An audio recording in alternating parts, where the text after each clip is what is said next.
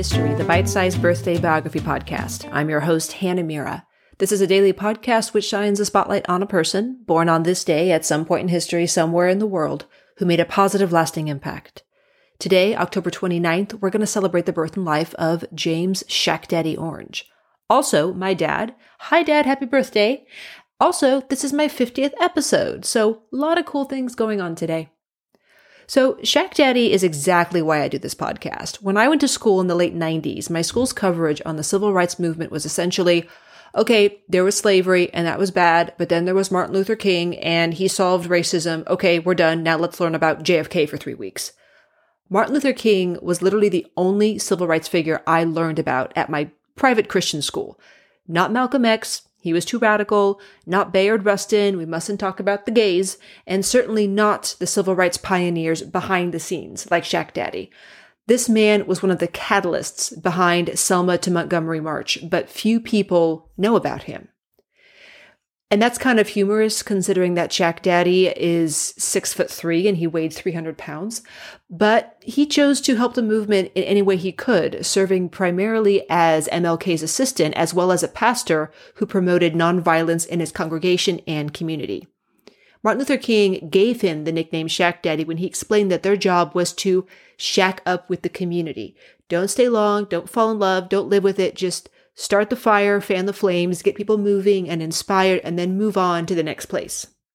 So Shack Daddy was born James Orange in Birmingham, Alabama in 1942. He was the fourth or the third, depending on what you read, of 7 kids.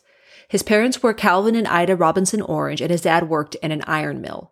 His mom was a super active civil rights activist, as were his older sisters. Shack Daddy recalls his sisters being thrown in jail when they were teenagers for protesting. He moved to Alabama when he was 20, and he became involved in the civil rights movement after working briefly as a chef. In 1963, he began attending the marches with Dr. King, as well as accepting a position as the project coordinator for the Southern Christian Leadership Conference, or the SCLC, as we will call it on here. On February 18, 1965, he was arrested for contributing to the delinquency of a minor. What had he been doing? Running a voter registration drive for people of color. A week later, a group of African-American civil rights activists were leaving church to begin a peaceful march when they were mobbed and brutally beaten by a bunch of white idiots. State troopers responded to the melee and began to join in the beatings under the guise of breaking up the attack. 26-year-old Jimmy Lee Jackson, a pastor, was using his body to shield his mother and his grandfather from the beatings, and a state trooper named James Fowler shot and killed him. James denied the killing, said it was self-defense, and would continue to deny it for 40 years before finally confessing in 2005. In 2007, Fowler was sentenced to only 6 months in jail. At that time, rumors were abounding that Shack Daddy was going to be lynched while he was being held in jail to send a warning to the black people of Alabama, but thankfully he wasn't. However, between his unjust arrest and the murder of Jimmy, Dr. King and his associates, including Shack Daddy, got together and pondered taking the body of Jimmy to the state capital of Montgomery to leave on the doorstep of Governor George Wallace, who was still swearing up and down that there were no racial issues or racial violence in his state. That idea morphed into a march from Selma to Montgomery, which resulted in the Voters' Right Bill of 1965. Shack Daddy would be arrested over 100 more times while organizing voter drives and peaceful marches in the South. In the mid-60s, he was asked to move to Chicago to continue the work of the SCLC. His first task was to empower people of color who lived in slum housing and felt that they had no right to ask for better nor recourse to do so. So Shack Daddy organizes the first tenant council of a notoriously bad apartment building, and he ordered a rent strike. So instead of paying the landlord, the tenants gathered together their collective $10,000 in rent. They purchased supplies, and everyone fixed up the apartment building. The landlord was so taken aback by the changed behavior and attitude of the tenants that he donated the entire complex to MLK and the SCLC. This ended up sparking marches and protests around the city as more and more people began to demand safe and affordable housing. Next, Shack Daddy tackled what would be one of his most lasting contributions to the Chicago community, the massive gang issues. At the time, black gangs like the Blackstone Rangers and the Vice Lords and the Cobras and the Roman Saints, they were all sparring with one another, as well as the myriad of white and Puerto Rico gangs. Shack Daddy literally went into the community, breaking up gang fights with his own body, and he was beaten very badly a dozen times, often having to go to the doctor to get his nose or his lip stitched up. But no matter how badly he was assaulted, or by how many guys, he never fought back. As he learned to work with the boys and they learned to trust him, he started to preach to them about how to lead the slum life, how to elevate themselves with education and religion. And he found that they were very receptive to music, and he often traveled with a white SCLC staffer named Eric Kimberg, who would bust out a guitar and they would sing songs of protest and freedom. So sensing his window of opportunity, Shack Daddy put together a gang convention in town with MLK.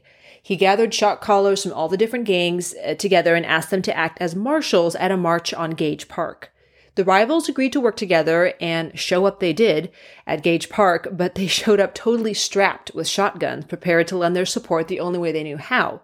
Shack Daddy handled it very well, though, and he explained that if anyone was too scared to march without a gun, he didn't want them marching at all because he didn't want any scared people. This was a perfect challenge, and not wanting to seem chicken, they all dumped their weapons, filling 5 large boxes. Before they headed out, though, Shack Daddy had one more stroke of genius, and he paired each gang member up with a rival gang member who would be their partner throughout all the protests and marches. He understood that if 2 people complete a long walk together, especially for a mutually beloved cause, at the end of the walk, they would either be friends or they would be able to at least tolerate each other for a period of time without resorting to violence. His tactics worked, and gang violence in Chicago plummeted for almost a decade as the members focused on civil rights activism. On April 4th, 1968, Shack Daddy was in Memphis with MLK to help striking black sanitation workers. They stayed at the Lorraine Motel, King's usual resting spot when he was in town. That evening at 6:01 p.m., Shack Daddy was standing beneath the balcony of MLK's room when a shot rang out. King would die an hour later on the operating table after unsuccessful open-heart surgery. His 39-year-old heart was aged to about 60 years, according to doctors, due to all the stress of his work. Shack Daddy stayed with the SCLC until his late 70s, when he began to work with Cesar Chavez for the United Farm Workers. He would continue to be involved in immigrant and labor rights activism up until his death, even conducting business from his hospital bed. He died at age 65 in 2008 after gallbladder surgery in Atlanta. He was survived by his wife, Cleophas, and his 3 daughters, Deirdre, Jamita, and Tamara, and his son Cleon. In the 2014 movie Selma, Shack Daddy is portrayed beautifully by the incredible actor Omar Dorsey. My sources today were Wikipedia, Facing South, and the New York Times. Thank you so much for joining me for our birthday celebration of James Shack Daddy Orange. Please join me tomorrow when we celebrate the birth and life of the creator of the first commercially available antibiotic, Dr. Gerhard Domak.